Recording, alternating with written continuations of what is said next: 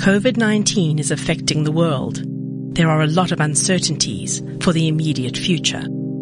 How will the pandemic affect the economy, businesses, and individuals in such changeable times? In this episode of Flux, Gary Hertzberg talks to Fluxman's attorneys about the rights and obligations of employers and employees. I'm Gary Hertzberg, and this is Cliff Central. Joining me today is specialist labor law attorney Lisa Ann King, a director at law firm Fluxman's Attorneys. Welcome to you, Lisa Ann. Thank you, Gary, for the opportunity to be here. The president last night, which was the 23rd of March, announced a nationwide lockdown for 21 days, as we all know, from midnight on Thursday the 26th. And as a result of this, and I'm sure you know, a myriad of questions arises as to the legal obligations of employers to employees. Brace yourself, Lisa Ann King. Here we go. Question number one, and this is going to be fast and furious. You've got a lot to answer. With the imminent national lockdown, which starts on Thursday, 26th, are employers required to pay employees? Everyone wants to know this during the period of the national lockdown. So, Gary, this is a very difficult question from a moral perspective for employees. So what I'm going to do is I'm going to focus currently on what the legal principles will be. So in a situation like this where government has declared a national lockdown, employees are essentially bound to their houses and they won't be able to tender their services. And in doing so, without tendering their services, essentially they're not entitled to be paid. This is what we call a principle of supervening impossibility of performance, and that arises in this instance, which leads to a no work, no pay scenario. Now, it's most certainly not what the public out there will want to hear. It's not what any employees, all of us are in the same boat. That is the legal principle that we're dealing with now. So this is astounding. What you're telling us, and you're telling the entire Republic of South Africa, is, and this is the advice from Fluxman's Attorneys, if you don't work, there's no pay. Absolutely. That is the legal principle, Gary. Well, this is a shocker because most people didn't believe this. There's so much going around, that is not this, but this is the law. Absolutely. Yep. And as I said, Gary, if everybody who listened to the president's, addressing the nation last night, is he asked employers specifically to assist their employees during this very difficult time. So whilst this is the legal principles in place, we're most certainly encouraging employers to assist their employees through what will be a very, very difficult and turbulent time for everybody.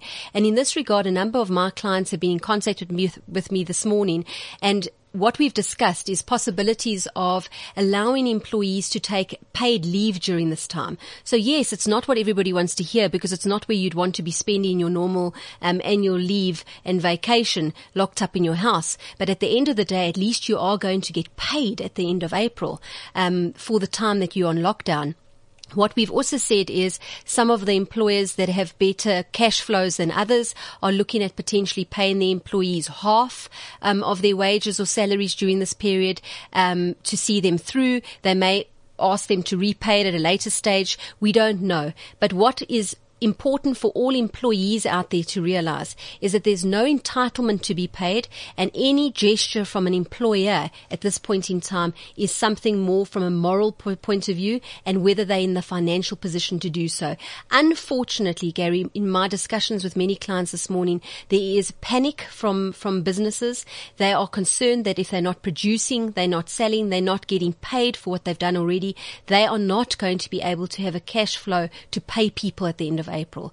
So, it is a critical situation that we face, and obviously those businesses that are able to, we encourage to assist their employees through this time. So the legal principle here is 3 words: impossibility of performance. Yes. And as a result of that, you do not have to pay because there's no performance. Yes. It's impossible for the employee to perform. And the business has come to a halt. There's going to be a terrible backlash here. I foresee people are going to say it's cruel, it's heartless. Absolutely. I mean, how can you do that to me? How many people? Fluxman's have got 180 staff members. I mean, if you decide we're not going to pay because of impossibility of performance, although people can work from home, makes a big difference. Yes. It does, doesn't it? Absolutely. Yeah. So Gary, just on the work from home is that, obviously those employees that are able to work from home and function effectively from home are entitled to be paid during this period. There's no question about that. The difficulty that's arising that we can foresee and we've seen at the moment is the fact that employers will now have to look at what their own operational requirements are in order to determine who they need to work from home and who can work from home. Let's take an example. A production line is something that no matter what you do cannot work from home. The Volkswagen plant in Uitenhage, which I've used before, as an absolutely example. Can't work from home. Yes. Who could work from home in that plant are people in administration, people in the accounts department, people in the HR department, management, who are obviously going to have to work throughout this process to keep that business afloat. But the difficulty surrounding this is that companies in the next 2 or 3 days until lockdown are going to have to critically analyze their operational requirements to decide who can work from home. Obviously, we're also sitting in situations where companies might not even have the resources. How many companies have X amount of laptops lying around that employees can now start working remotely? This is a crisis that we're facing. So what the principle will be, those employees that are selected to work from home will be entitled to be paid. Another question that arose this morning, Gary, is that in a situation where a business provides an essential service, and it's, say, part of the food industry, but only a portion of their factory actually deal with an essential service, how do they really select which staff will work during this period in the factory environment? My advice to them was to be fair to everybody and to actually try and rotate the staff. So if you've got 50 people that all do the same job and you're going to need 10 a week or say 15 a week over the next 3 weeks, try and rotate those staff so at least for 1 week of this next 3 weeks, people are being paid. Are you saying, Lisanne, that I as an employer can select during this period of lockdown who I want to employ as such and who must go and not be paid? Absolutely. But the important thing to bear in mind, it's not a question of merely cherry picking who you like and who you don't like in the process, because that will be criticized severely afterwards. You need to understand that in the next 3 days, as you select who is going to be able to work from home, that you're doing it objectively based on operational requirements and the skills of the people concerned. Okay, that's good advice. So I can't cherry pick by saying, well, I don't really like this guy, I'm not going to use him and I'm not going to pay him. And absolutely, Gary. And another option could be is that if, for instance, now you need people to work and other employees have excessive annual leave, those employees could maybe be the first that are put on annual leave. And the ones that have less annual leave are the ones that actually remain and work, because those excessive annual leave balances actually are unnecessary in a employer's books, and those are the employees. So that could be used as a criteria that could be used. Those with excessive annual leave can be told to go and go on annual leave, and those that have less annual leave can be told to work. Excellent.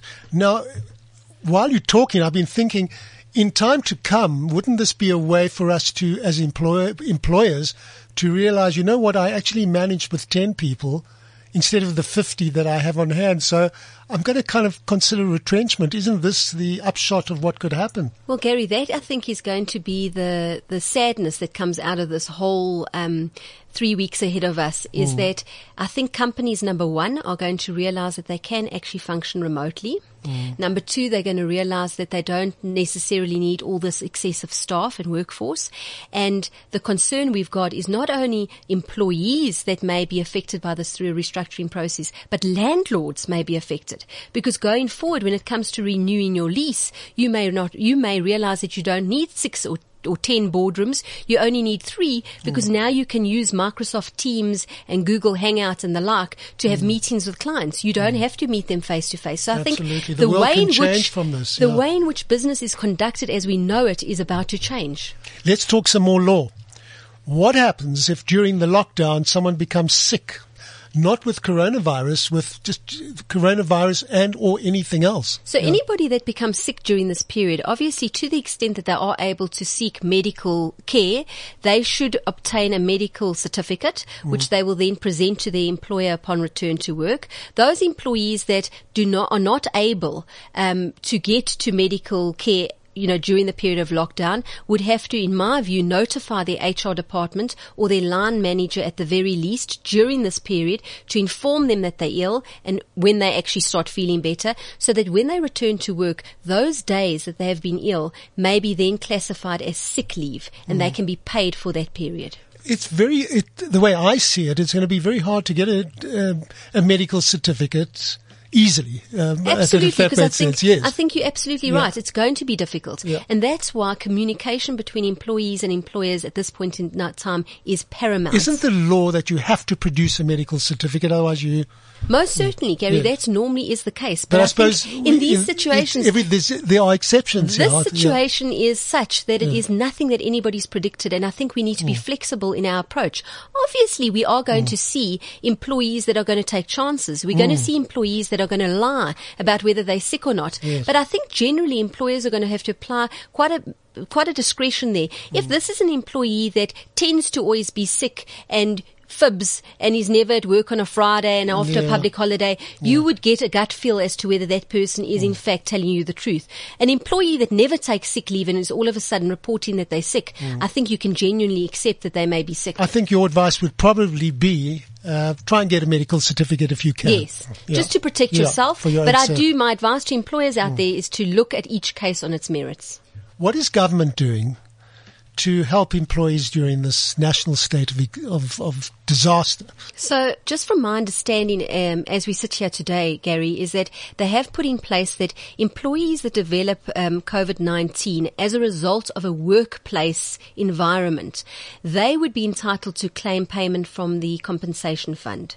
That is one element. Then we've got a situation where the government appears to have said that they will use their tax systems to offer tax subsidies for those employees that earn less than 6,500 Rand a month. They will be given tax subsidies of, I think it's 500 Rand a month over a period of 4 months.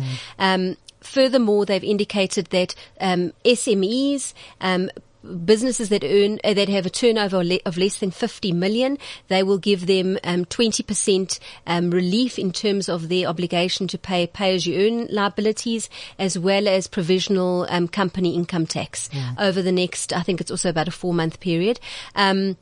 That is how I understand it. I haven't seen... How many companies would be about 75,000, would you estimate? I think that's what the president indicated in his announcement yesterday. Yes, the SMEs. Yeah. So what we haven't seen is obviously much relief for bigger businesses that have turnover of more than 50 million. We haven't seen much relief for employees that earn more than 6,500 Rand a month. Yes. So they have indicated that they're going to be looking at the UIF.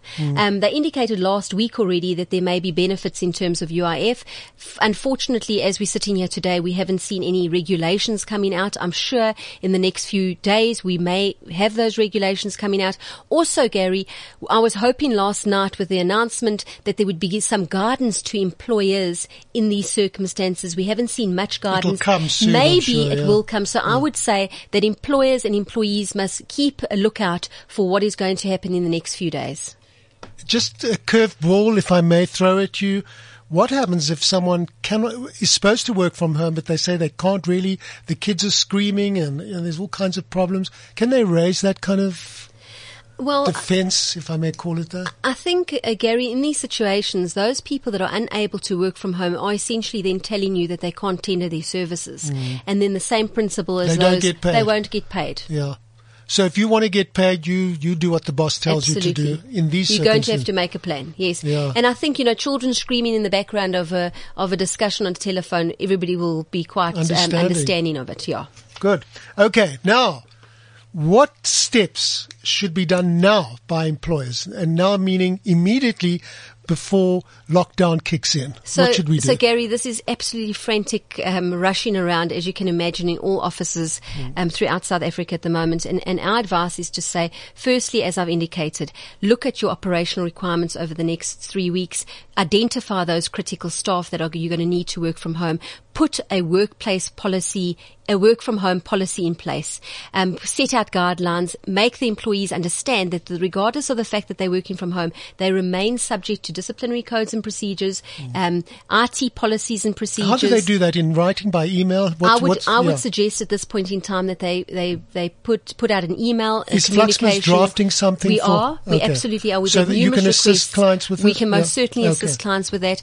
Furthermore, Gary, I would say they need to make sure that they've got updated contact details of each and every employee in their business, whether it be cell phone numbers so that they can send out bulk SMSs, WhatsApps, email addresses. They need that because you're going to have to be in constant communication with your staff, regardless of whether they're working or not. You need to communicate. Furthermore, you need to provide contact details to the staff. If they wanting to phone people and find out what the position is, you need to make that communication line open to everybody. Further, something that I don't think people are thinking of is with all these employees taking the property of the company off-site, you need to have some sort of a register of serial numbers, an asset register of what's been removed off the site. Furthermore, get hold of your insurer.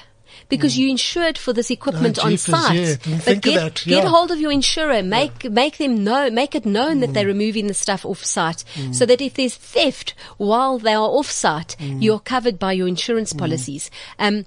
These are all things that need to be seriously taken into account, and there's a flurry of movement in this regard. Excellent.